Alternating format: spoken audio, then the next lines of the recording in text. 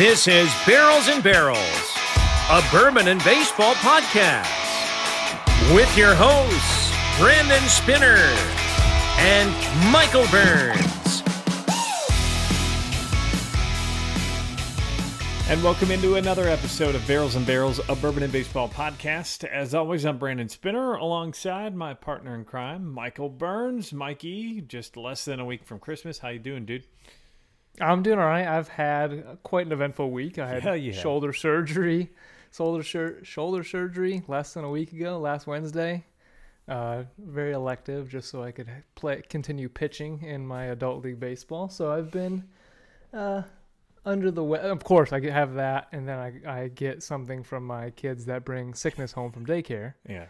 So that on top of that, this is going to be my first pour in over at least 10 days maybe. So wow, I'm excited tonight to get to a bourbon review. Yeah, we'll get to that a little early on. How's everybody else doing? You're feeling better? What do you want to talk about? What kind of shoulder surgery you had? You said it was elective.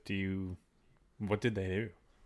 Yeah, so 3 years ago, I had a giant bone spur because I pitched all my life, and even after competitively, I got into adult leagues, and I had a giant bone spur in my shoulder that eventually, with that, just putting a T-shirt on was tearing at and causing sharp pain. So in 2020, I had that surgery to remove the bone spur, so actual mechanical work. And then COVID shut me down that year. And so I stopped stretching. I stopped throwing as I would just go on with my life. I wasn't going to play that year, so I stopped.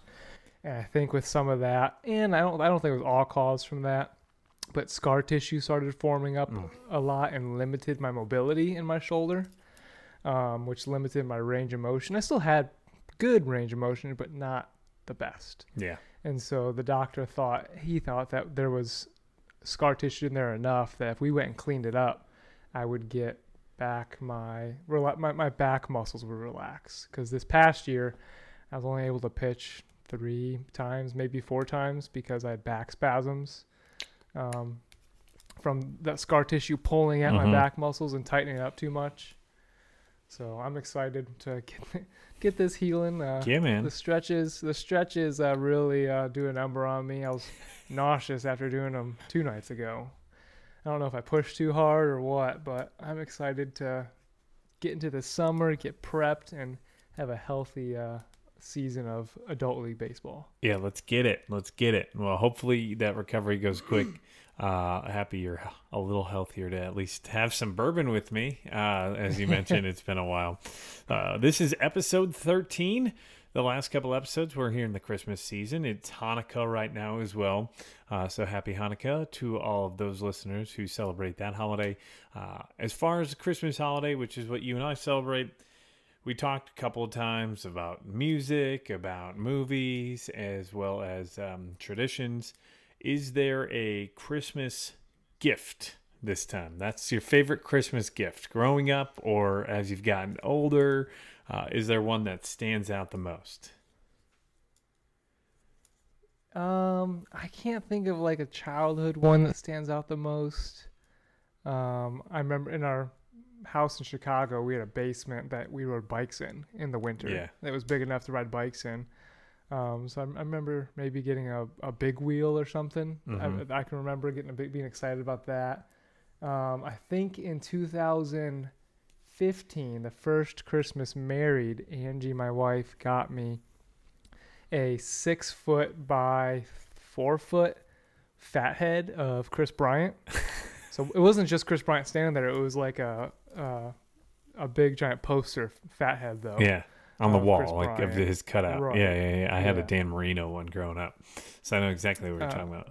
Yeah, so that was pretty awesome because we had just gotten married, just moved, got in our house, and I did have a Cubs room, and so that there was a giant wall that thing fit perfectly on, and just for her to have bought something like that, so committing that room is now a Cubs room, Yeah. Of course with all the everything else, but I still remember that was pretty cool. Nice.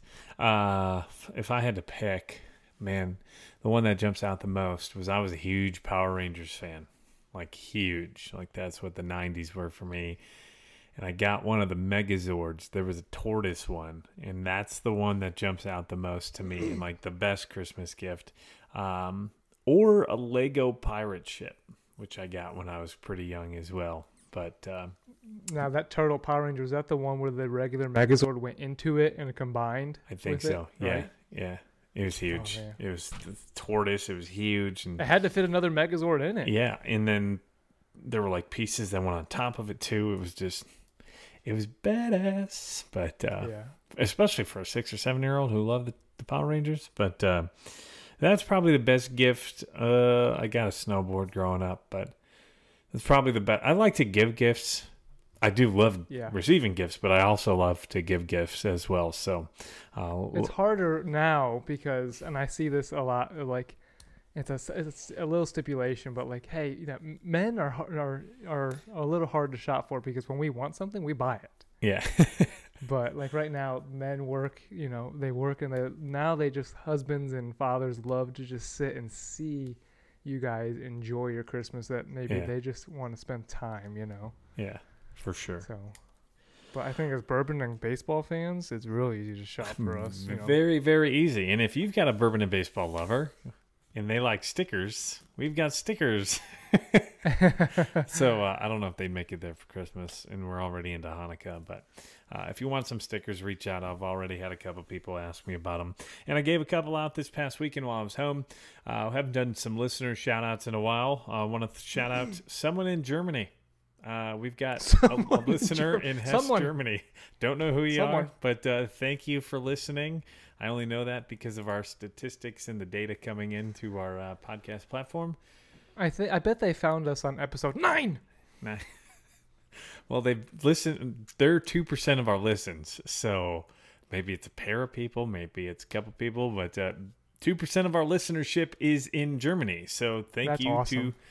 To those of you listening over in Germany. A big shout out to you. Morgan, Reach out to us on Instagram, whether that's WXSpinner89, whiskey_weather, BNB_Burns, or Barrels and Barrels Pod. But we'd love to hear from you, know your name, get to know you. As far as another shout out, I want to shout out to Mama Voss, Marie Voss, my best friend growing up, Dan, that's his mom out in the suburbs of Chicago.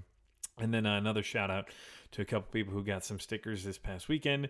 I went out to dinner and grabbed some drinks at a pretty good bar in Chicago area, the suburbs, with Alex and Aaron, which are the Bourbon Rebellion, and at 630 Whiskey on Instagram. So a big shout out to them. Great time. Great to meet them in person. We've talked quite a bit via Instagram DMs, but it was cool to put faces to names and just like chill out and talk bourbon, talk just life, and get to know each other. So big shout out to them. Speaking of shout outs, we gave a couple out the last couple of weeks. We've had some reviews. We've got 11 reviews on Apple Podcasts. I know we've got a couple on Spotify, at least 5-star reviews on Apple Podcasts. We've got 5 of them, or ratings, I guess is what you would call it. We've got 3 reviews. So this is a call to you to please just review us. You're listening to this episode, whether that's on Spotify or Apple, scroll all the way to the bottom on Apple, and you can hit the 5-star and then type out a little bit of a note to tell us what we're doing right, what we're doing wrong, or if there's something. I love Brandon's hats. They're just so much fun. That's what we want to hear. Yeah, something like that. Or I love when Mikey just shakes his head at Brandon, or I love it when Brandon calls him Mikey, because Mikey loves when he calls Mikey. Love it. But no one in my life has ever called me Mikey. Well, I got to mix it up. I got to keep it different. So please review us, Apple or Spotify. You can also find us on Amazon. Not too many listeners there yet, but hey, it's a growing platform. We'll see. But hey. And if you want to leave us a review or just follow us, you can find us on Instagram at Barrels N Barrels Pod. Again, that is Barrels, the letter N, Barrels Pod. Bourbon and Baseball Podcast, episode 13. And if you're one of the longtime listeners that we've already had, or watchers, which you can watch on YouTube at Barrels and Barrels Pod. But this is the bourbon portion of the Bourbon and Baseball Podcast. This week we're going to be going with one of those seasonal releases. Comes out here the last couple of years into the fall, or at least this is when I saw this one. This one was late. Yeah, I got this in mid-November over at the Kroger. I'm gonna Thank you for not calling it Kroger's. Yeah, Thank you. but it's the Jewels if you go to Chicago. Jewels. No. It's at the Jewels at Jewels Asco out there. Go get some pop. Some coffee cake. Intamin's coffee cake and good stuff. No, not Intamin's. The Jewel Asco brand. The one making the bakery there. No, you go Intamin's. Actually, you got to get. You can get Intamin's right here in Alabama. Yeah, you got to get a Kringle if you're in the Wisconsin, Illinois area. All right, let's get back to the bourbon part. This one is the Maker's Mark BRT-02. So this is their seasonal release over from Maker's Mark. This is part of that wood finishing series, and I think this is year 5 they've been doing this limited release. This is 2022 second edition BRT-02. I'm not going to go with the tasting notes yet because I don't want you to be spoiled. I've already tried this. If you're looking on YouTube, Michael, I sent you one sample, and I've had a couple of pours myself, had a couple of pulls myself. So the bottle's about a third of the way gone. I opened this when I sent you the sample a week and a half ago. So that's just telling you how much I like it so far. BRT-02 I've heard good things. Comes in at 109.4 proof. Stave details, 10 virgin oak toasted French oak staves. So that's pretty much it when it comes to the wood finishing series. So BRT stands for barrel rotation. So that's what the BRT is going to stand for. They did something different with this year's releases. 2002, we've created expressions inspired by our unique history of barrel rotation. Hand rotating 200,000 barrels a year is key to both our DNA and our consistent whiskey. So that's why it gets the BRT-02. Last year it was FAE.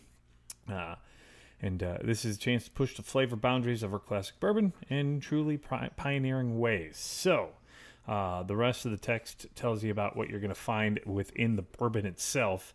Couldn't find an age statement on this, but I did see that the MSRP is $59.99. So it's not one of those that's going to break or bust your budget, but it's not. Yeah.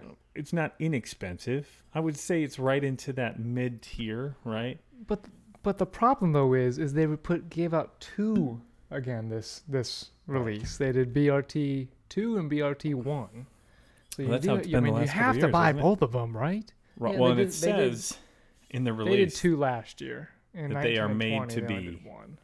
And it says they are made to be paired together. So they're trying to get you to buy both. But I'll tell you what. I think you're going to enjoy this one. Limited number of bottles. I don't know how many were out there. Have you poured yours yet? Have you cracked it open yet? I've poured it. I haven't sniffed it. I've tried 2020 and 2021. I never tried 19. I held on to 19 and never opened it. And now I have one of each unopened, of course.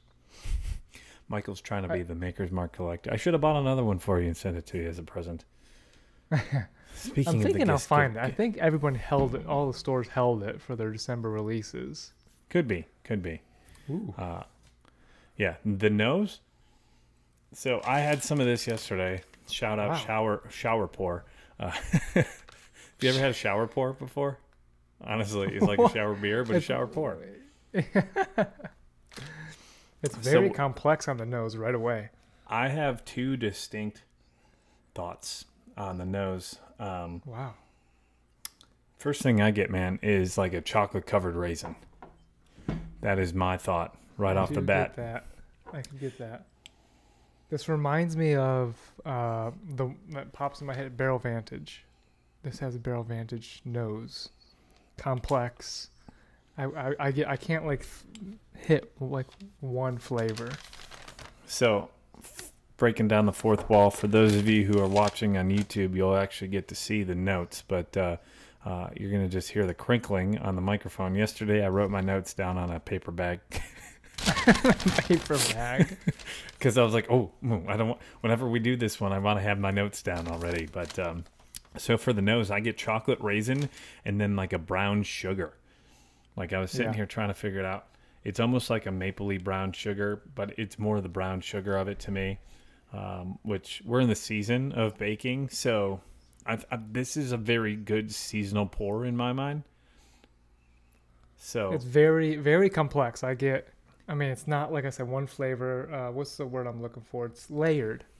Like ogres have layers. Onions have layers. Well, Shrek, donkeys don't have layers.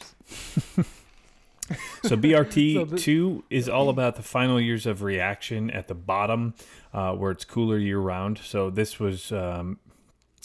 So BRT-1 tells you the first 3 years of extraction at the top of the warehouse, which experiences larger temperature swings, while BRT-2, or 02, is all about the final years of retraction at the bottom, where it's cooler year-round. So what I love about this is it does have that weather relation to it, being the meteorologist that I am. So this is all from the bottom where it's cooler and the temperature swings aren't going to be as drastic as you would get, especially as we're heading into this week, man. Everybody's buying all the bread and milk.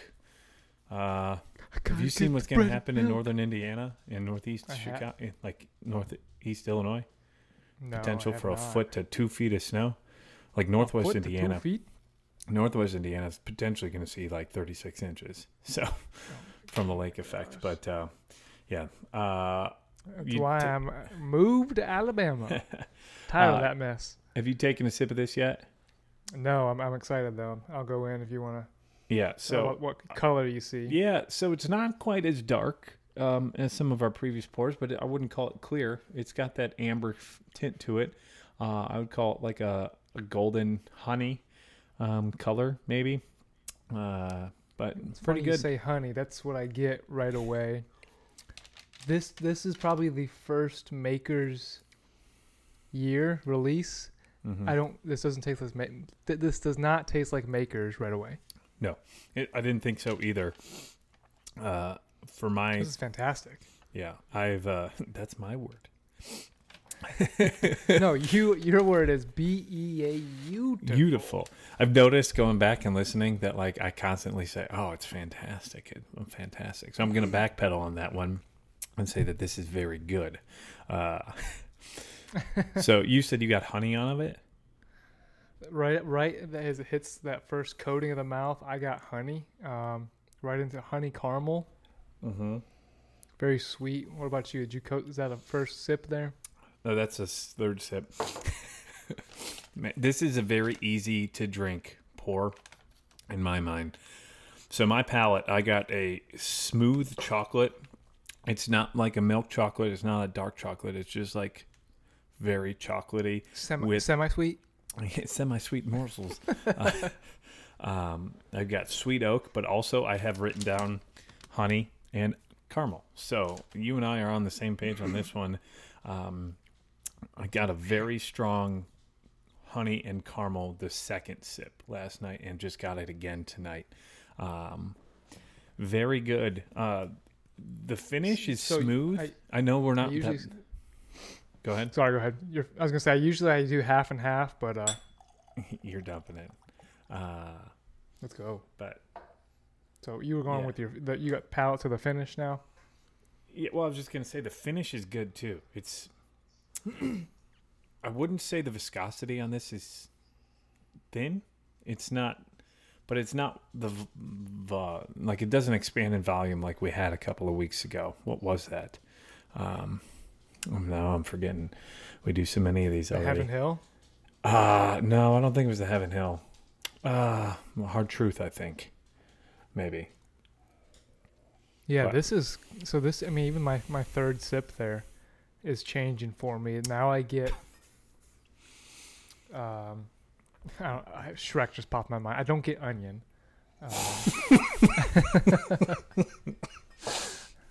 Oh, you got me with... I'm getting fruit. I'm getting now fruit on the middle of my palate there. And the finish, it lingers out more into it's not a heavy oak, but there is an oak essence there. That's really where you get the biggest oak. There's some sweet oak up front, but like you get that oaky burn. And not even much of a burn. There's some fire on the back end of it. It's a 109, but I wouldn't. This is not sip like a 109. Not drink hot. Nope. No. which is very dangerous. So, Yeah, look at that. from front to I really had back. some of that. Yeah. What's on your glass? What's your sniffer say there?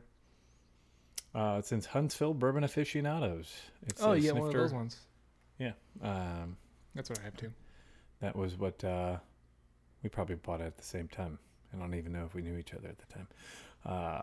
We may have. I think we did. But you've got the Glen. I've got the snifter. But it's got a barrel with it's shaped like a rocket ship, kind of, because it's the it's a rocket rocket city. ship barrel.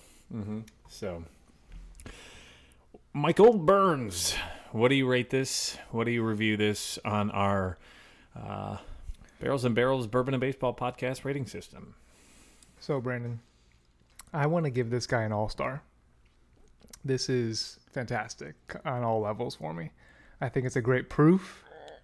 I think it's a good flavor. It's got enough oak to taste like a bourbon, kind of, even though it's... Is it bourbon or is it just whiskey? It says Kentucky Straight Bourbon Whiskey, barrel finished with 10 virgin oak staves. So this is I think my first all-star right here that we've done. It's got many layers. The fruit it's not overly sweet, it's not overly oaky. It doesn't burn, it's not too syrupy. This is a great flavor, and don't know if it's the sickness, but this thing is powering through whatever sinus congestion that I've got going on, and this flavor is great. I love this one. You mentioned it's multi-layered, but I think it's consistent, right? You get the nose of the chocolate.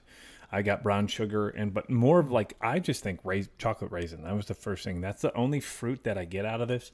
There is some part of the palate that I could try to search for the fruit, but from front to back, this is excellent in every way, from the nose to the palate, and then into the finish. And I'm also going to give this an all-star. Because high five, let's go. Yes. But yeah, this is one of the better pours that I've had this year, if not one of the best. If I were to make a quick list, this would probably make my top 5 so far this year of things that I've drank. Very good. And for those of you who are new to the podcast, or you're trying to wonder, what are you talking about rating scale wise? We have a 5-tier rating scale going from mind blank, Hall of Fame to the Hall of Fame. Bring him to the Hall of Fame. And then All-Star. Oh, we're just, you know what? We can start playing audio, like the songs. I think we can play 7-second chunks without getting a copyright lawsuit. But the Hall of Fame song, hey, get ready, folks. You're an all-star. And I'm sure there's just an everyday, and then there's got to be a bench. But that's our tiers. If you're still listening with us, we go from Hall of Fame at the top. Then it goes down to All-Star, which is the second best rating, going into third everyday.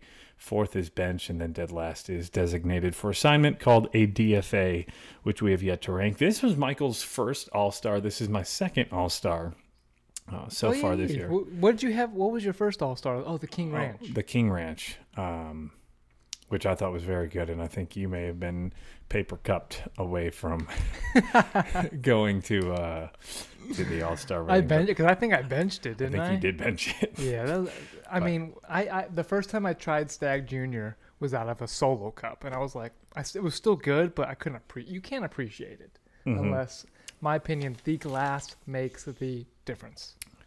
Glass does make the difference, which is why you always should have some sort of whiskey glass of some sort, or I think it can be okay with a plastic cup that's like one of those hard plastics, not the flimsy plastic. That's what I was drinking out at my mom's house this past weekend, was like a hard plastic cup. So I bought a Glencairn from Malloy's Liquors out in Glen Ellen, because I was like, Mom, I need a cup here, or a glass here. Mom? So, Mom. Yeah, that popped out real hard right there. Mom. Mom. We're Chicago. Had one of my mom works at a hair salon. My mom owns a hair salon, and one of the that's why Brian has such great hair. Yeah, from what's left of it. But I just got a haircut today. I got a haircut while I was home, and you can only see this. This is exclusive YouTube content. Yeah, give me and Brandon's haircuts give our haircuts a rating. Send us a message and give us a rating out of 10, or our bourbon scale. Is this a all-star haircut or is this a bench? Please don't tell me it's a DFA. I mean, I went to Great Clips today. Oh no, Great Clips. I can't commit to an appointment. I don't know why. I can't commit to a haircut appointment, but that's kind of like a walk-in. When it comes to a recording schedule too. Yeah, so like you can do the app where you check in, it tells you how long you wait, and you go and you walk in. So it's kind of like an appointment, but it's kind of like a walk-in. I don't have to sit there. So that's why I go there. But also, I don't have special. I'm not have special hair like you do or nothing. I just do a little something. Yeah, and that's it. I don't have a routine in the morning. I do have a hair routine. I use a hair dryer and all of that jazz. But yeah, so I had to grab a glass while I was back home. But we were drinking out of our Huntsville Bourbon Aficionados glass. And this week's whiskey or bourbon was Maker's Mark Wood Finishing Series Limited Release 2022. It was the BRT-02. So a little more on the bottle because I didn't want to give that away to you. You have no idea what the notes are, right, coming into this. So you'll find darker, heavier characteristics with this one with some fruit and chocolate. The tasting notes on front say a dark expression filled with notes of fruit, nut, and chocolate. So I think I didn't pull much of the nuttiness out of that, but no, everything that else was not dickly at all. No, you got a lot of nut with your dickle. Is that what you normally pull out? That's what everyone complained about I think 2018 Bottle and Bond or 2019, because the 18 or I think it was the 17 was everyone raved about Bottle and Bond Dickel, and then the next year came out right away and folks were like, "This one sucks. It's too peanutty." That's what it's alright. Well, so I did not get any nut out of this, but hey, maybe you can nut. You can get a nut out of it. I don't know. Teach their own. We'll see what this sample can do. And we might have to put an explicit rating on this episode. But is it getting hot in here? Is it just me, huh? So you heard it. All-star rating. We do not give those out much. In fact, there have been 3 total out of the 20 ratings we've done so far this year. Yeah. And that's a 3 combined. So this year in our 3.5 months, 3.5 months. Is it even that much? I think it's 2.5, right? No, it is 3. It's just about 3. It's 3-ish. It's just about 3. So a quarter of a year. We are not alcoholics. So that's the bourbon review portion of this, but I'm still drinking it, but yeah, well, it's great. Going with the All-Star. So if you get a chance, go buy this. $59.99. I got this at my local Kroger's. No. I said it just for you, Michael. No, local Kroger here in Florence, Alabama. Very good stuff. I would very much recommend this. If you get a chance to do that, go check it out. So we are transitioning to baseball here in a second. I skipped right over my note. Did you see what was posted on Instagram today? I think I sent it to you. I did, but I wonder if the weather is going to really affect it. I don't think it's affecting it at all. The Travelers. I don't think it's affecting it at all. I was planning on making the trip. So what we're talking about is Old Fitz 19 year. And there's rumors that this is going to be the final Old Fitz from Heaven Hill, which is why I think a lot of people are there. I've heard 2 different rumors about it here in the last 3 days. You said people are there, like they're there already. Dude, I wouldn't doubt it. 91 people in line as of 8:15 p.m. this evening. Oh my gosh. And it's freezing out there. Yeah, it's kind of cold. It's cold for Kentuckians, that's for sure. I was planning on going at 4 a.m., and I don't know if I'm going to make that 2-hour drive from here because Old Fitz is like my unicorn. Yeah, it is. So, and I'm almost... The bottle I have here is about gone. So... What year is that one? This is the 8. So this one that just released was a 19. So... Yeah, so you're listening to this. It's already been dropped and released, so we're not helping you out on that front. But it was released by the distillery today that they're going to be dropping an X amount of bottles on Wednesday morning at December 9 a.m. 21st. December 21st at 9 a.m. I may or may not be part of that line. We'll see how I'm feeling when we get done with this. But good luck to you, man. 91 people as of 8:15. I have no idea how many bottles they have. They probably have like 150 would be my max bet, and I'm guessing I'm not going to make it there by that point. So we'll see. That's tough. But well, that's 19 year. Yeah, that would be great for you. Yeah, I know Old Fitz is your. Well, we opened that one together. Mm-hmm. So I've got 2 trivia questions for you this week, Michael. Hopefully you can get one of them. Bring it. The second one might be a little tougher. They are this era, so... Hold on. Let me get Google up real quick. Okay, I'm ready. Okay, so... I don't need it.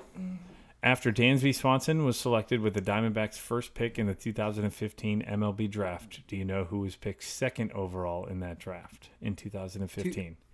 2015? That's of note because Dansby Swanson just got signed by the Cubs, and we'll talk more about that signing here in a minute. But Dansby Swanson was selected number 1 overall by the Diamondbacks. He never played for the Diamondbacks. He was traded by Tony La Russa to the Braves for Shelby Miller. But who was drafted immediately after in 2015? Carlos Correa to the Houston Astros. It was a Houston Astros player, but it wasn't Correa. Correa, I believe, was 2014 or maybe 2013. But Dansby Swanson, number 1. Alex Bregman, number 2 from LSU. The second one... It was Buxton and then Correa in 14. I thought Correa went number 1 and then Bryant... That was the Bryant draft, wasn't it? No, Bryant draft was Mark Appel went Appel, number 1. Bryant went number 2 and 13. Then John Gray. Okay. So, yes, it was Buxton. That was the Schwarber draft then in 14 with Schwarber going 4th. So, next trivia question. So, Garrett Cole and Carlos Rodon are now on the same team, with Rodon going to the Yankees. They both struck out more than 200 batters in 2022. Do you know who the last pair of Yankees pitchers to strike out 200 in the same season was? I'm going to go with Andy Pettitte and Roger Clemens. He got one of the two correct. It was in 2001, Mike Mussina and Roger Clemens. 214 for Mussina, 213 for Clemens. So I wonder if Clemens got It's funny, I was more confident on Andy Pettitte and than I was... I didn't think Clemens was on the Yankees yet at that point. It was 2001, right? So that was the Diamondbacks World Series year, I believe. But those are my 2. I could have chosen another one, but you would have gotten that one very easily because he was the 2015 Rookie of the Year. But and if you don't get that, I don't know how was that connected though. Where does that come from? Noah Syndergaard was the 3rd runner-up, I believe, that year or something like that. But who was number 2? Bryant, Peterson. I think Jock. Syndergaard? Yeah, I think so. Young Jock. Yeah. Jock had a great first half. I think he hit 30 home runs there, didn't he? Yeah, he hit he hit 20 in the first half, and then only 10 in the second half. Yeah.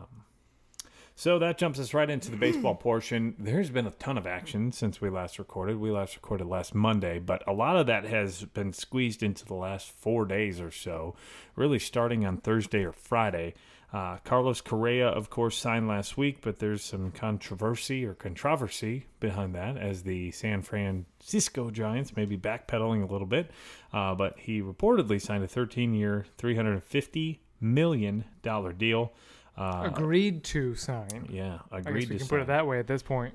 Because right now they canceled the press conference today. So what I'm seeing on Twitter, there's some people who are like, oh, maybe he just has COVID.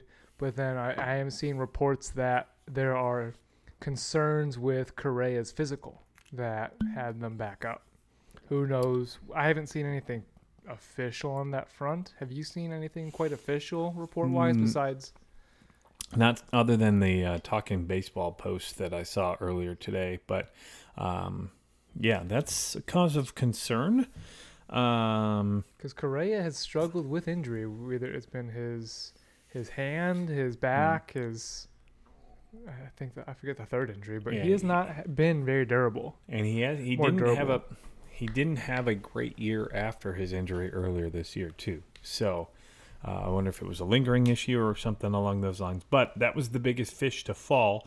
And then shortly after that, as we already mentioned, Carlos Rodon goes to the Yankees for 6 years, $162 million. That is an average annual value of $27 million per year. Not a terrible deal. If you think about it, though, it's close to what DeGrom got. He got $5 and $185. So this is a year longer and about $20 million less for, would you call it, the third best arm on the market, right, between him and Verlander, DeGrom, and then Rodon. But he was the first lefty, so he's the number one lefty on the market. Really one of the only lefties that was on the market. There was another one who signed, Sean Manaea, also went to the Giants on a 2-year, $25 million deal, which I think could be a sneaky one. Until he went to San Diego, he was a pretty decent pitcher. Then he got hurt for the Athletics midway through, I think it was 2021. He threw no-hitter in 2019, I think. Maybe that was the year he got hurt, and he hasn't been able to put it back together. But he was a stud pitcher drafted by the Royals, I think in the top 10 in one of the mid-2000 drafts. I think so. Was he at... Do you know the trade he went over for? Royals to Athletics? I can't put... Billy Butler part of that deal? That sounds right, because Billy Butler... So that's San Diego one. That's the wrong trade. That's still Padres acquire, A's trade. So it's kind of almost is it a San Diego thing? Because Mike Clevenger, of course, he didn't even pitch a single pitch for the Padres. Oh wow! Before it was the Ben Zobrist trade. 2015 from the A's to the Royals, because Benny was with the Oakland Athletics to start 2015. He got traded halfway to the Royals, won the World Series with them. So I forgot about that. Yeah, I forgot he was the A's. Yeah, he was drafted 34th overall in 2013. I thought he was higher. Sent him to Oakland Benny. For Ben Zobrist for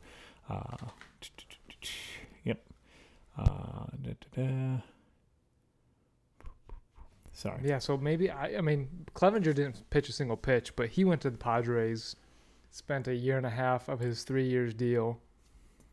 I probably spent 2 years hurt because he got hurt at the very beginning of 22. Manaea wasn't the same. Who else? I mean now Joe Musgrove came over and was a stud, an elite and pitcher. Darvish has been pretty good as well since he went over there. I think it's going to be ballpark, right? I mean, San Fran Park. No, not San Fran. Yeah. San Diego. I'd say San Fran is too. With park. Both of them are, I think, pitchers' parks for the most part. Yeah, I think so. But I think that'll be a decent signing for San Fran. $25 million for 2 years for a lefty who could potentially be a number 3-4 in your rotation. That's a better average annual value. And if it clicks, he's a strikeout machine from. So Sean Manaea, so that's part of the Carlos Correa team deal. I wonder, maybe they're just. I don't think they would do that. Maybe that's not why they would cancel it. Was to have Manaea there too, or Manaea. Cancel what? The press conference, right? To be like, I don't think I think he already technically officially signed Sean Manaea because I think I saw it come through on the transaction wire. Moving on from there, mind-blowing deal in my mind. It's a historic deal. Andrew Benintendi signs a 5-year, $75 million deal to go to the Chicago White Sox. And I say 5 years and $75 million deal is historic because that is the all-time highest contract ever put out by the Chicago White Sox. It's the highest guarantee. Before that, it was Yasmani Grandal, who was, I believe, 4 years and 73. So this is a less average annual value, but it's the highest total guarantee ever handed out by the White Sox, which is kind of embarrassing. If you're especially the years of contention they've been trying to go for it all the last few years, and they're just now putting out that kind of money, and it's they must think they see something in Benintendi. Since his rookie year with the Red Sox, he looked like a star coming out of Boston's farm system, and never really has put it back together since his rookie season. I think what this does do is give the White Sox depth. which they really struggled with last year. You put Benintendi out in left field. So what that does is it puts Eloy out of the field and into a DH role on a more consistent basis. Eloy, when Keep healthy, that guy healthy. Yeah. when healthy, he's been the best hitter on that team. He's got 40 home run power. He's got the potential to hit near 300 and drive in 100. But he hasn't put together a fully healthy season. So you put Benintendi out in left field. You've got Luis Robert out in center. I think Benintendi's Robert. also... Luis Robert. That's been a running joke on Chicago radio is how do we say Luis Robert's name? Because it changes every year how he...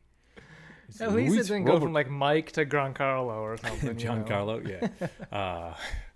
Hi, I am Mike, right? It's like one of those telemarketers. My name is Mike. No, it's not. But yes, sorry, I'm Giancarlo. But so Benintendi, I think he's won a Gold Glove too. Can you look that up while I'm talking real quick? I think so. Yeah. So you got potential for a Gold Glover out in center field too, because Luis Robert, when healthy, can run it down, and he can run it down with one of them. I think Luis Robert has the potential for MVP candidacy if he ever put together a fully healthy season, but he's missed most of the last 2 years with a hip injury, with back injuries, and all along those. So it's hard to, and I think he even had a wrist He looked injury. like such a star coming when he first made his debut. My goodness, even in the minors. Yeah, a lot of people. I had him in fantasy, and I traded him away and at a trade deadline. Well, you're looking good right now. Bryce Harper. I think I traded him for Bryce Harper at the trade deadline. So not a bad deal. But I lost 4 years of Robert for half a season of Harper. And then I think they're probably going to go with Oscar Colas out in right field, who's going to be a rookie. But what I'm saying depth-wise is you don't have to worry about Gavin Sheets out in the outfield as much. You don't have to have Andrew Vaughn there at all because he's going to be playing first base. Their one hole is basically second base or third base because you still have Yohan Moncada, who's not been the best. But if you go look at Moncada's statistics, it's every other year that he has an incredible season. So this year, as we go into the odd years are good years, the even years are bad years. So we'll see if that turns around. And then you got Tim Anderson at short. And they're going to have to figure something out at that catcher position. But the White Sox, that depth is much better. They've got one of the best, if not the best, rosters in that division because the Twins are The Twins are good, but they're not great. Yeah, it's not hard to be the top one in that division. And the Indians, I think, have the upper hand because they beat the White Sox this year within the division, but also... I can't believe the White Sox didn't even make the playoffs. Right. They should have made it with that team, which just comes down to the manager. But so Benintendi, it's incredible that is the biggest deal the White Sox have ever given out. But also, they've still got the bullpen. They've got a decent rotation with Kopech, Clevenger, Cease, but it's all right-handed. That's the only question I have on that is after... There's been ideas floating of trading Giolito in his final year, and I've seen rumors of trading Tim Anderson as well. Who knows if they actually do that? I doubt it. I would see Giolito moved more than I would see Anderson moved. I think you get the most for Tim Anderson right now because he's probably your most consistent and your best player on that team when it comes to leadership and when it comes to he has been hurt the last couple of years at times and he got suspended to miss some games. But when on the field, I think the record was like astonishing when he's in the lineup and when he's not in the lineup. They were like under 500 and they were like 30 games over when he was in the lineup. Wow. I'll have to look that up 100%, but I know that was a big talking point on Chicago sports radio the last couple of years. With him in the lineup, the team looked way different. But that White Sox depth is better. I just don't know what other moves they're going to make because they were crying poor coming into this signing. Nobody saw this one coming. So for them to put $75 million out, that means they're going to try to spend. Speaking of trying to spend, our frustration, the two of us, you and me, we finally can exhale a little bit. The Cubs signed Dansby Swanson. Already mentioned that one. to a 7-year, $177 million deal, which comes out to about $25.29 million for an average annual value. This falls short of Jason Hayward's deal for the biggest in franchise history. Hayward's is still the biggest, but this is close. I think Hayward's was 182 or 183, so a couple million shy of this. I love this signing as a Cubs fan. I know I've seen a couple people. For the price, yeah. Right. You and I were doing this off screen, texting back and forth with each other with some numbers. It's almost identical what Dansby's numbers are and Carlos Correa's numbers are. And Correa got 13 and 360. Dansby gets just about half of that. Just about half. Or 350, excuse me. So just about half of that Dansby gets. His average annual value is slightly lower by about $1.5 million. I think this is a great deal. The Cubs have a fantastic middle of the infield. This is probably top 5, if not top 3, middle of the infields when it comes to fielding, because Nico's a potential Gold Glover. I think in 2020 he was a Gold Glove finalist at second base. He should have been in the consideration this past year at shortstop, but he's a quiet, great shortstop. Quietly a great shortstop. He hits line drives, gap to gap. I think he surprised everybody with his power and his arm. I mean, the dude was diving into the hole and throwing guys out at first. So I think moving him to second base, you've got one of the best double play tandems, combinations, yep. combos in MLB right now. Top 5 of the 30 teams, and you may even be able to argue top 3, depending on some other teams at second base. But that's a great signing. It tells you that the Cubs are serious now, right? That was the question. Are they going to settle for Bellinger and Taillon? Think about this, though. The outfield in Chicago for the Cubs, you've got Ian Happ, just won a Gold Glove. You've got Colby Bellinger in center field, who's won a Gold Glove. You've got Seiya Suzuki, who was touted as a fantastic defender. So there's 3 right there outfielders who could potentially save multiple runs. You've got a second baseman now, Nico Horner, who was a Gold Glove finalist 2 years in his rookie year in 2020. He was 25. Yeah, and Dansby this is Swanson. His first full year. Yeah, and Dansby Swanson in 2020 wasn't even a full year because it was the COVID year. And then Dansby Swanson, who is now a fantastic shortstop up the middle, whose numbers I thought it was only 1 year because I didn't do my research as well coming into the offseason. He's had back-to-back years. So it wasn't just his walk year. He's put together, and he's healthy. He played 160 and 162 the last 2 years with a combination of 52 bombs, which averages out to 26 home runs. You insert that into your lineup. Of course, you're not going to replace Wilson Contreras, but this is Wilson Contreras' replacement, just at shortstop, not at catcher, and that's their probably biggest issue depth-wise is at catcher. But overall, not a bad deal. Right, I think he's going to be a great gap-to-gap hitter at Wrigley Field. He in his first 4 or 5 years in Atlanta, he wasn't seen as any kind of power threat at all. And I wouldn't say he's a power threat, but he's a great gap-to-gap guy. And back-to-back years, he hadn't hit more than 26 doubles for the Braves. But in 2021 and 22, he hit 33 and 32. And then also his home run numbers went up, his RBI numbers went up. Yeah. His everything went up from those final 2 years. Maybe his OPS or on-base percentage dropped a little bit. No, that stayed on par. So maybe he just figured things out. Guys figured things out late. Josh Donaldson figured things out late. Edwin Encarnacion figured things out late. The game gets young. 29? Who's that? Swanson? Yeah. He's going to be 29, yeah. Yeah, so 29. He's still in his prime years, and you're not locked into him long term. You've got him for 7 years. He'll be 36. A lot of these guys that are signing this year, they're going to be 40, 41 by the time their contracts are done. So, you're not.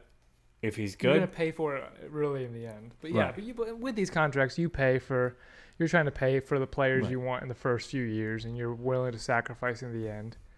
I will say Correa, Bogarts, and Turner do look like solid bats that would be even if they lose a step, should still be decent at the bottom of your order. Right. They're not going to hold you down. And at that point, here's my argument too. For people complaining about all this money, the owners are making hand over fist. It's about time the players start making hand over fist. But not only that, it's about time that in a couple of years, we're going to see these salaries go even higher and higher and higher and higher. So in 10 years, where are these salaries going to be? $20 million may be a low point for most of these free agents. It's going to probably be what the lower end free agents are going to be getting because of the amount of money coming into baseball. So right. And 13 years from now, $25 million is going to be nothing. I mean, look at the qualifying offer. It's gone up to almost $20 million now. Yeah, I mean, so watch the qualifying offer in 13 years be 30. So what was 13 years ago? So 2009. 2009 qualifying offer. They didn't have that yet because they hadn't started that part of the CBA. But let's see who the highest player. We talked about Barry Bonds' contract 20 years ago. He signed 6 years, 42-ish million 20 years ago. So in 2009, the leading salaries in MLB was Alex Rodriguez at $33 million a year, Manny Ramirez at 23, Derek Jeter at 21. Those were the highest paid players. Carlos Zambrano was the 9th highest paid player at $18.75. So, just think about where that would rank now. That's not even in the top, probably 50 in the league. Look at Scherzer, Verlander getting 40 a year. Right. So 42, 43. So these contracts, while they seem ridiculous in 13 years, they're not going to be ridiculous just because the amount of money coming into the game. So I think the Cubs are in a good situation with Dansby. They still need to add. I think they need a catcher. I think they need to find someone to play first base, maybe third base. Brandon Drury, as we just discussed right before the podcast, comes off the market. Yep. Him and Justin Turner both have signed close deals. I'm surprised Turner got what he got at 21.7. 38-year-old? Yeah. 38 years old. But, hey, he had a hell of a second half. 2 years, 21.7 is the official number. He goes to the Boston Red Sox. And Brandon Drury, 2 years, $17 million to L.A. And I'm sure that's just more so the track record. Turner's been doing it for 5, 6, 7 years, while Drury's only done it for 1 year. He goes to the LA Angels, Brandon Drury at 217. That was my wish list because he's more of the Swiss Army knife.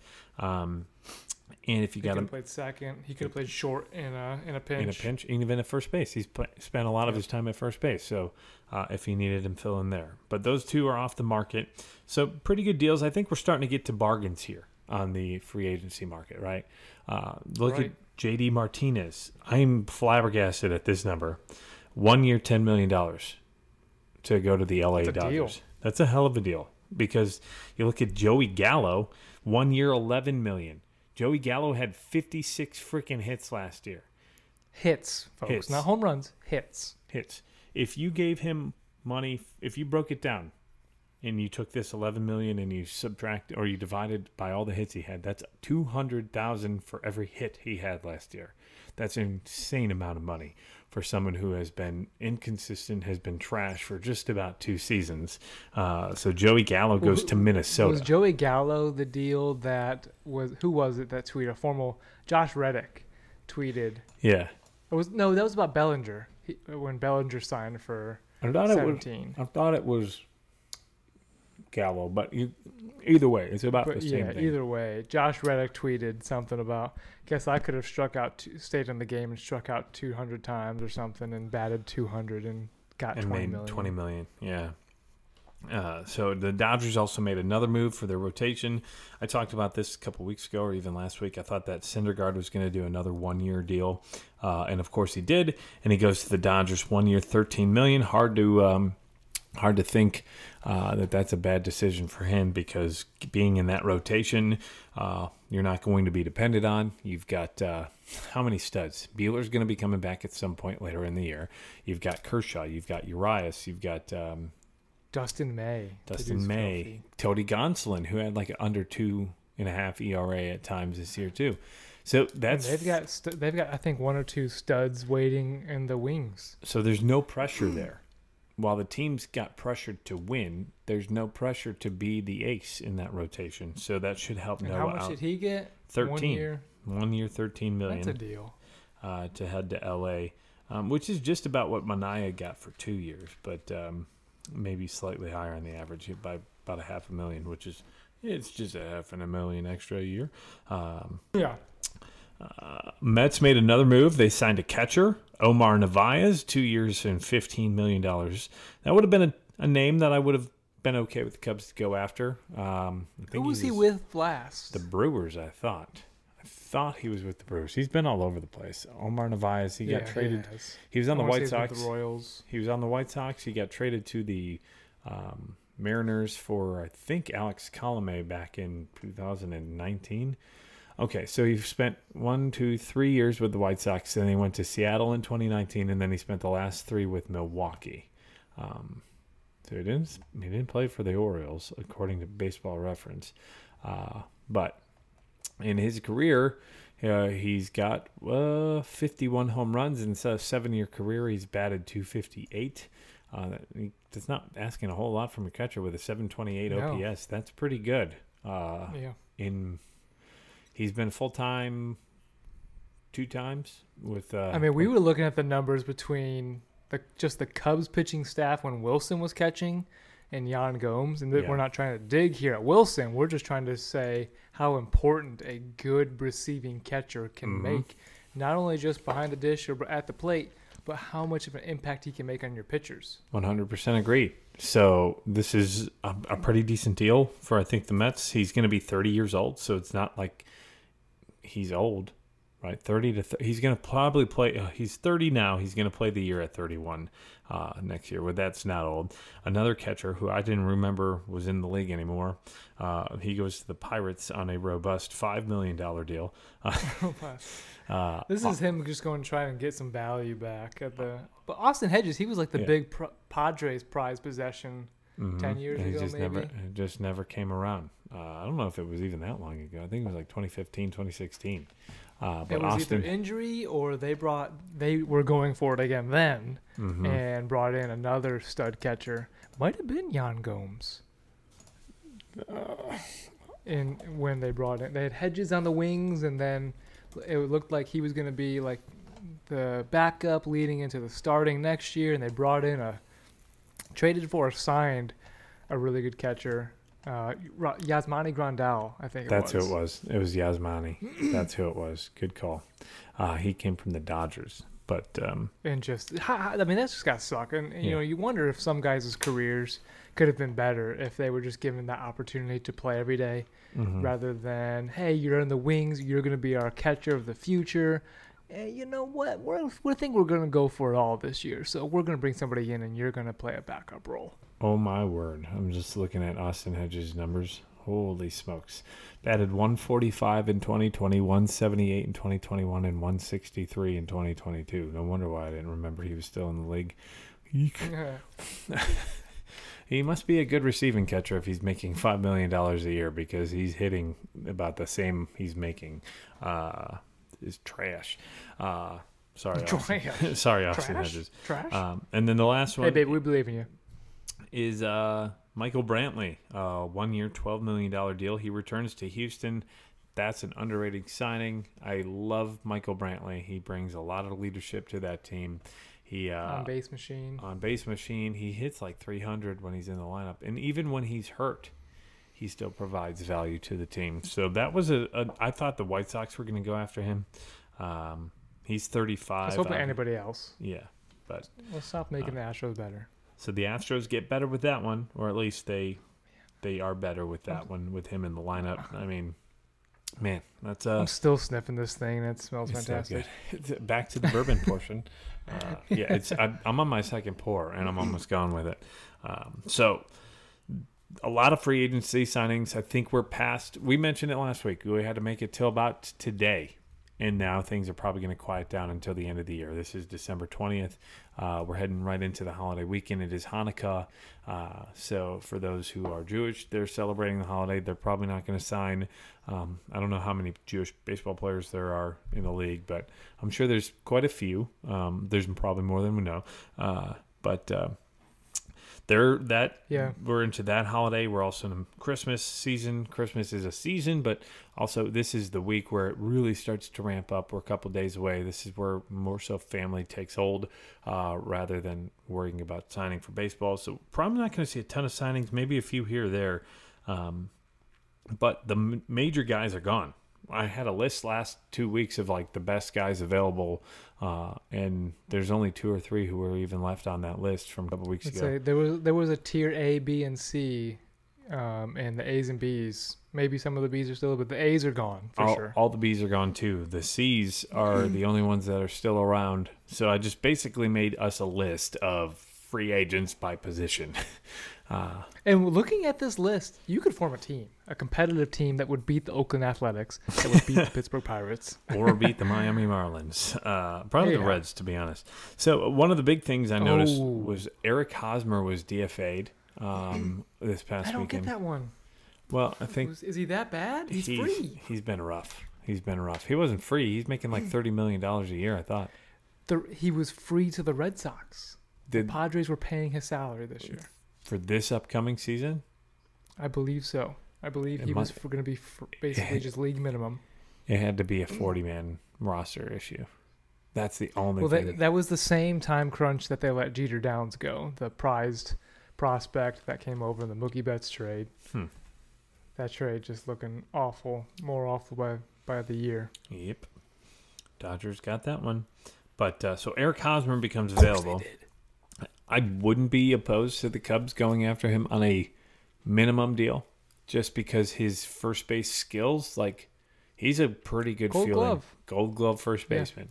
And he's got leadership. He's been part of a World Series team. You're not asking him to be the best player on your team, right? I mean, we knew since he signed with the Padres that as soon as he was a free agent, he was being overvalued from what he was. And the moment he signed, I remember in my fantasy talk, the moment he signed that deal, we knew it was a bad deal. I think everyone in the league knew it was a deal, but they felt like, wasn't it? The Padres needed a first baseman. He was the top available first baseman available, and the Padres wanted to spend. Yeah. But he's won gold. He was 2011. He rookied, third place rookie of the year in 2011. Gold Glove in 13, 14, and 15. And so 3 years in a row. 17. 3 years in a row. Missed a year. He still played a full season in 16. And then Gold Glove again. And Silver Slugger. He had a great year in 2017 with the Royals. Of course, his career year with the Royals, contract year. Yeah. And since then, he hasn't won. He hasn't been an MVP candidate. He hasn't been a Silver Slugger, Gold Glove. His numbers just completely dropped as soon as he went. Now, Pepco Park is not a hitter-friendly park, but he hit 318, 385, 498 his final season with the Royals, and he went to 253, 322, 390. I mean, just drastic drop in numbers as soon as he signed that contract. And you used to see that a lot more, I feel like. I feel like it's gotten better. But it used to see a lot more guys play in that contract year. You sign them, and the decline happens immediately. 8-year, 144 is what we signed for. I knew it was 140 or something there. So, wow. Well, he's available, so you'll get him at the minor league, not minor league, but the major league minimum, wherever he signs. Not a bad name. I mean, he's not. Here's another name, Brandon Belt. You've got Yuli Gurriel. You've got Miguel Sano. Drury's off the list, but Dom Smith, Cubs shouldn't sign him, but I wouldn't be bad about Brandon Belt. Again, Belt or even Mancini, they've got that veteran leadership who have the pedigree of winning World Series, right? Even with Hosmer. Middle infield. So first base, who would your top three that you'd want in order? Probably go Belt, Yuli, Mancini, in that order. With Hosmer's not in there. With Hosmer at 4, because Yuli's not. Miguel Sano. Did I see this on your list? He's a free agent. Mm-hmm.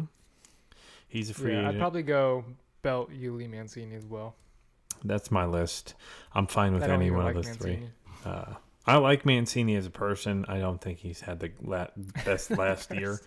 Well, dude, the guy survived cancer, came back, and just won a World Series. So, like, kudos to you. But Right. and he's not signing a huge deal just for that reason.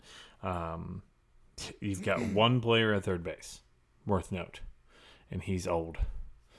Evan Longoria.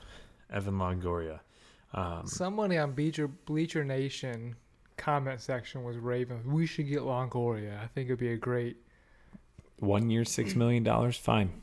But don't pay him any more than that. Again, veteran leadership, but he's never been part of a winning team. He was with the Rays when they had a decent team who made the playoffs, but he's never been part of a team. I guess he was on that team that went to the World Series in, 2009? What was it? Oh, no, 2008. Was it 2008 the Phillies won? Because 2009 was the Yankees. Yeah, 2008 Phillies and then 2009 Yankees, because Yankees' last World Series was 2009 versus the Phillies.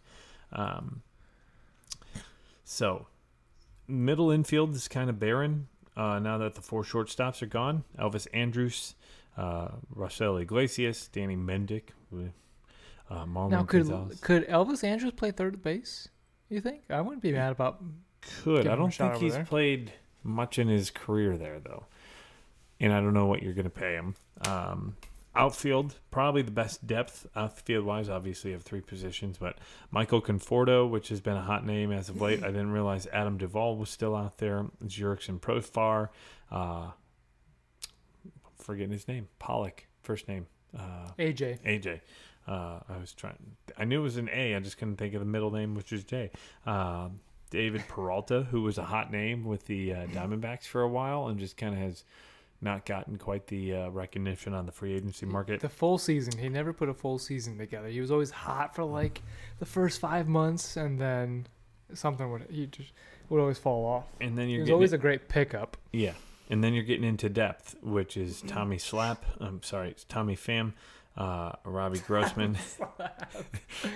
I don't want that guy. I don't want Tommy Pham anywhere near our clubhouse. And then Tyler Naquin, Will Myers. Lorenzo Cain would be an interesting name for some of those veteran-needed teams, right? Him being not a player who's going to play all the time. He'd be a good leadership guy.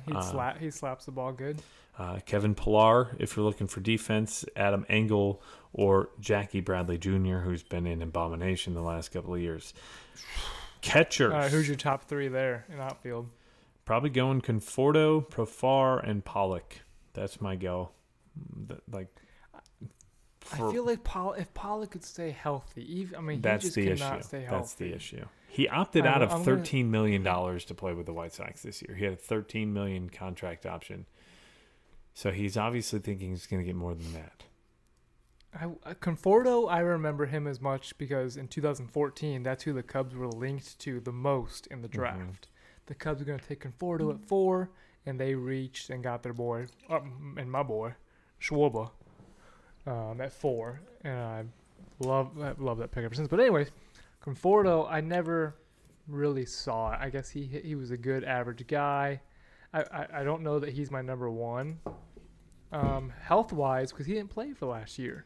So him and Pollock are right there of who I'd want health-wise. I think Conforto could be sneaky deal if you get him on the cheap, but it doesn't sound like he will. I think he's probably going to sign a 1-year deal. In my mind, he signs a 1-year deal or a 2-year deal with one of those as an opt-out year just to try to get himself back on the market. His last year with the Mets, he played in 125 games and he hit .232 with 14 home runs. But in 2020, he played almost the full season. Remember that it was a shortened season because of COVID. He hit .322 with 9 bombs. That's obviously the outlier year. That's MVP candidate right there. Right, but he hit .257 in 2019 with 33 home runs. So that's not. Oh wow! Yeah, and he had 28. So let's go through 17, 27, 2018 he hit 28, 2019 he hit 33. So, and then he hit 9 in 2020. If you factor that out, so real power 27 power threat. And then he hurt his shoulder on a swing. I think he dislocated it on a swing in 2021, and that was the issue. And I think that's what he had surgery to fix this past year, which is why he didn't play. He's got an OPS career plus of 124. So he's 24% better than the average player.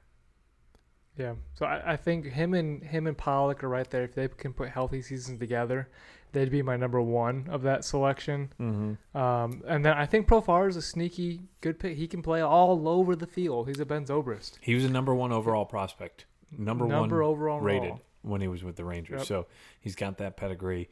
He played pretty well with the Padres. Not amazing, but I think he was with Oakland for a short amount of time as well, a couple of years back. But that's what you're looking at in the outfield. Middle infield is kind of barren, as I mentioned. Andres Iglesias, we already went over a couple of those names. Catcher, which is a need for our Cubs, but there's not a whole lot out there. Gary Sanchez, who is a former MVP, well, not MVP, but All-Star, I believe. Tucker Barnhart is an interesting name, and so is Alfaro, and then Roberto Perez. Those are really the only four catchers worth their salt on the market that are going to be. I don't want anything to do with Gary Sanchez. I think he's too much. He was such a power threat early in his season, early in his career, and now I think he's just a mess at the plate. I don't know that he's even a defensive upgrade. Is he a good defensive catcher? I thought mostly his value comes from the bat. Right, and I think that's why if I were a team looking for a catcher, I'm going with Tucker Barnhart, who's not going to be your everyday catcher, but he's that guy that Wilson wasn't with the pitching staff. Pitchers love to throw to Tucker. In his career, he's hit 245, which isn't awful, to be honest. You could ask these days. Power-wise, it's not there.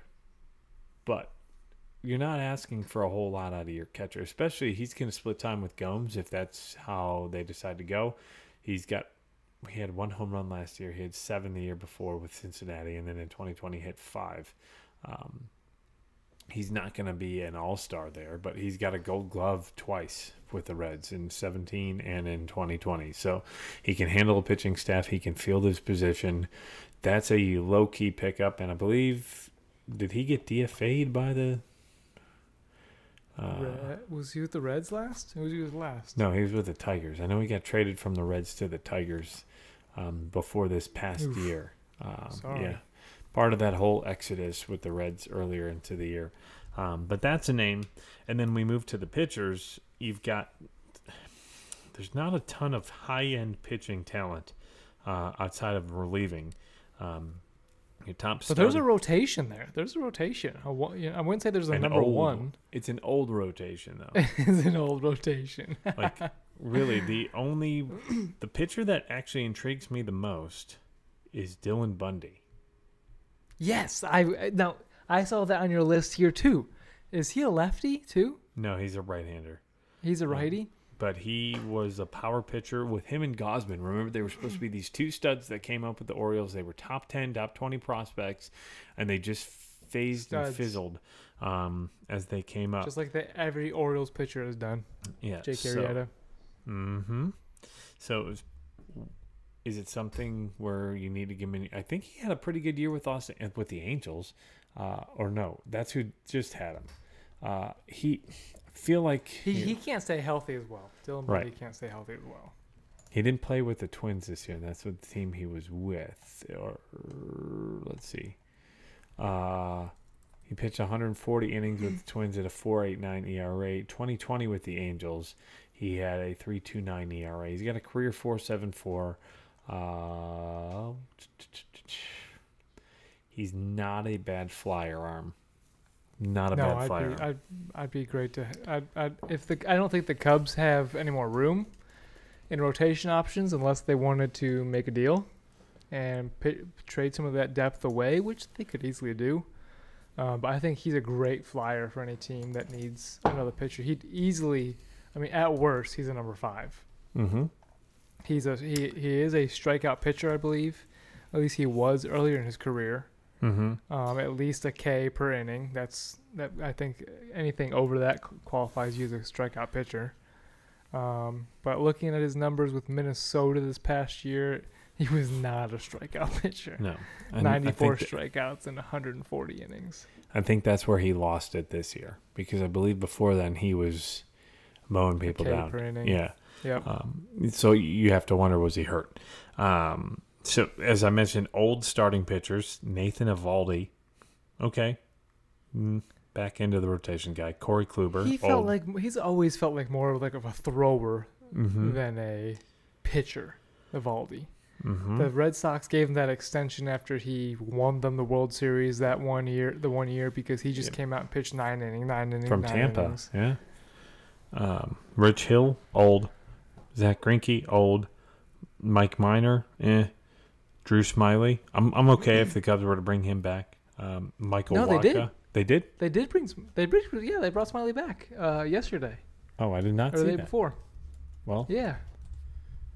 It was a very quiet signing. It wasn't announced like, hey, here's how many dollars it is, but Smiley's back with the Cubs.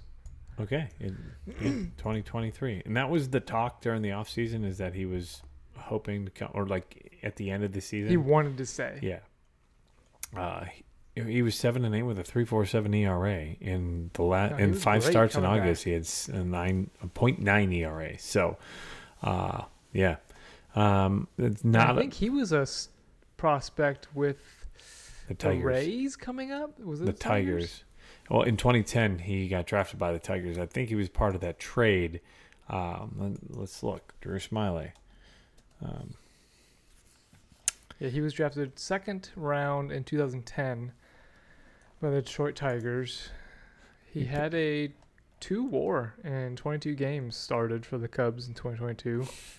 And yeah, he came up with Detroit, was traded in 2014 David Price. At the trade deadline for David Price. And Willie Adames. To the Tampa Bay Rays. Yeah, get that name. Hey, that was a pretty good deal for the Rays. Because Price only pitched for the Tigers for the rest of that season, and I think he signed with the Red Sox after that, didn't he? Mm-hmm. So Red Sox paid. Mm-hmm. That's when the Red Sox went on their spending spree, right? Mm-hmm. With him and Carl Crawford, right? Carl Crawford. That was not the same. Was that the same? No. Carl Crawford then? Was with Theo. Carl Crawford was a Theo Pay. Was that Pablo and Hanley Ramirez offseason as well? It may have been. That could have been that year, but it was. The Red Sox went out and spent stupid money that offseason. Right. Red Sox, man, they don't spend as much as they did. I have a Red Sox friend, and he is just thinking that the Red Sox ownership is too focused on saving money so that they can buy a football team. They already have one. Buy other stuff. I thought they already had a soccer team. Yeah, they're not focused on the baseball team. So he is just so scared that that Devers is going to get re-signed, and now all of a sudden, I think reports came out today or yesterday that they are, quote, galaxies apart. The Red Sox and Devers. And so immediately the Cubs, who have a whole third base, say, hey, throw the world at them for Devers now to get him to see what the Cubs is like. Yep, in the building. Yeah, so Fenway Sports Group is the group that owns the Red Sox, technically, with John Henry as the leader of that, but Tom Werner's part of it. They own Liverpool and also the Pittsburgh Penguins, so more of a business opportunity than a baseball owner. As far as relieving, that's about it. You've got Craig Kimbrell, Aroldis Chapman, Taylor Rogers. Those are really your 3. The name that intrigues me the most, Michael Fulmer on the back end, and then Matt Moore, who was shifted to the bullpen the last 2 years. Fulmer as well. Yeah. Michael Fulmer with the Tigers, he was a stud, and then he got hurt. He was top of the rotation. Yep. So, yeah, those are pretty much the guys to look out for here to sign over the next couple of weeks. I think a lot of that's not going to happen. I'm very curious to see where Chapman ends up. Aroldis Chapman, after being the flamethrower, and now he's not the only flamethrower. And being on the now outs he's with had the some Yankees, off-season, some off-field issues.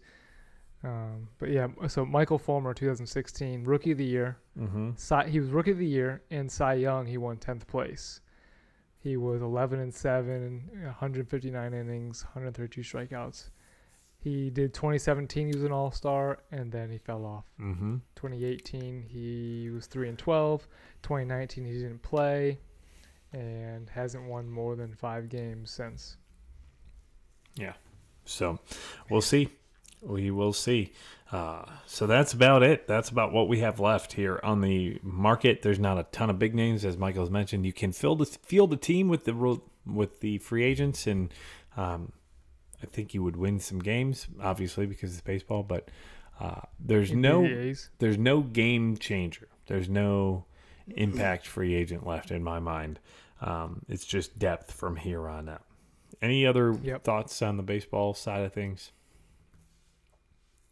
No, I'm happy to see that the players are signing. Last few years, I think even in 2018, we were waiting till February for guys to sign. Yeah. It was, hey, spring training starts next week. Where are you guys gonna go? Florida or Arizona? Yeah. So they were thinking about making like teams for spring training that were free agents. So a free agent team. Yep. So I think that was 2019. I think that was 2019 that started with Machado and Harper, because Jake Arrieta was part of that as well. So 3 years Philadelphia. Yeah. That's what's going on in the baseball world. What should you look out for here in the next couple of weeks? Of course, I just sent Mikey a brand new care package full of bourbon samples and whiskey samples, so you can expect... it was a great care package. Yeah, so you're gonna hear... Of course, I have to drink them with you. I can't drink them on my own. That's right. Yeah, you have to. That's part of the deal here, pal. We are partners in crime. But expect some more bourbon and whiskey reviews. If you haven't heard the latest one already, that is Middle West Spirits, the Sherry Cask Finish, part of their Cask Finished series. Go check that out. Also, Hard Truth. Big shout out to them. I just grabbed another bottle of Hard Truth the other day from Malloy's Liquors. They did a store pick of their Mash Bill 2, which was fantastic. So I'll probably get you a sample there. Shout out Malloy's Liquors. Good stuff there. They're out into Glen Ellen, Illinois. So if you're ever in the western burbs of Chicago, go stop in and grab yourself a store pick. I was this close to buying a maker's pick from them, which was fantastic as well. Shout out to Steve, Lynn, and Jamie, who had a big hand in all of that. It was between the Hard Truth and the makers. Having this already, I was like, I gotta go with the Hard Truth because they both were bomb. I don't know, like if I could have spent $160. Did you get to sample them there? I sampled both of those. I sampled a Pinhook. And I love that when a store does that and has samples out to get you to be able to taste before you buy it. Love that. Yeah, and I got to meet Steve. I've talked to Steve multiple times. He actually was the manager for my cousin who he managed one of the liquor stores that they own. But big shout out to Malloy's Liquors for that. I'll send you a sample at some point, Michael, but look out for a lot more bourbon reviews here in the next couple of weeks. We've got a lot on our list to get through, so bear with us. And a shout out to Daniel. He finally has your sample, so we will do let's do that next time. The blind review from Bourbon Hunt next week in our... Yeah, once I have my full senses. Yeah. That'd be perfect. I gotta get all the notes out of something blind. I gotta put it to the test. And then more free agency news. There's not going to be a whole lot that's going to be of note, but because most of the top 30 are gone and on to their next team. But keep an eye out for that. We'll have more breakdowns of that with our next baseball portion of the podcast. And baseball-wise, we are 100 days from opening day already. 100 today. Today. From opening day. 100 days. Still feels we are like a bib away. We are a bottle and bond away. We are a bottle of bond. We are an old Fitz proof away. But and everyone say good luck to Brandon as he goes and decides if he does go get in line tomorrow morning. It's 11:15 my time. I do not think I'm doing that at 4 a.m. tomorrow, but we'll see. So that's what you can look out for. We've been promising it for a while, but you'll get to know us here at some point. We'll do that. We've got probably a Bourbon 101 podcast on the way at some point here soon, but it is late. Let's get you to bed here, Michael. Let's get myself to bed. You can find us on Instagram at Barrels Pod. Michael, what's your handle if they're not watching on YouTube? You can find me at BNB. That's like Barrels and Barrels. BNB_Burns. And you can find me whiskey_weather, as I mentioned already. at Barrels and Barrels Pod on Instagram. You just search the same thing on Facebook, and you'll find us there also on YouTube. Twitter at Barrels and Barrels. Email barrelsandbarrels@gmail.com. We are on Spotify, Apple, Google, iHeartRadio, and now on Amazon. Please rate us, review us, leave us an open and honest review. That's all we ask for. We want you to tell us what we're doing that you like, what we're doing that you don't like. We'll try to change it. Shout out to Germany and to everyone else who listens here to Barrels and Barrels of Bourbon and Baseball podcast. This has been a long, drawn-out episode 13. We thank you for staying with us. And if you are still with us, send us an email. I'll get you a sticker in the mail, and we'll go on our merry way. Any final words, Michael Burns? No. Cheers to the first All-Star on my books and your second All-Star. Yeah, go get yourself some Maker's Mark BRT-02. Limited edition, limited release, 2022.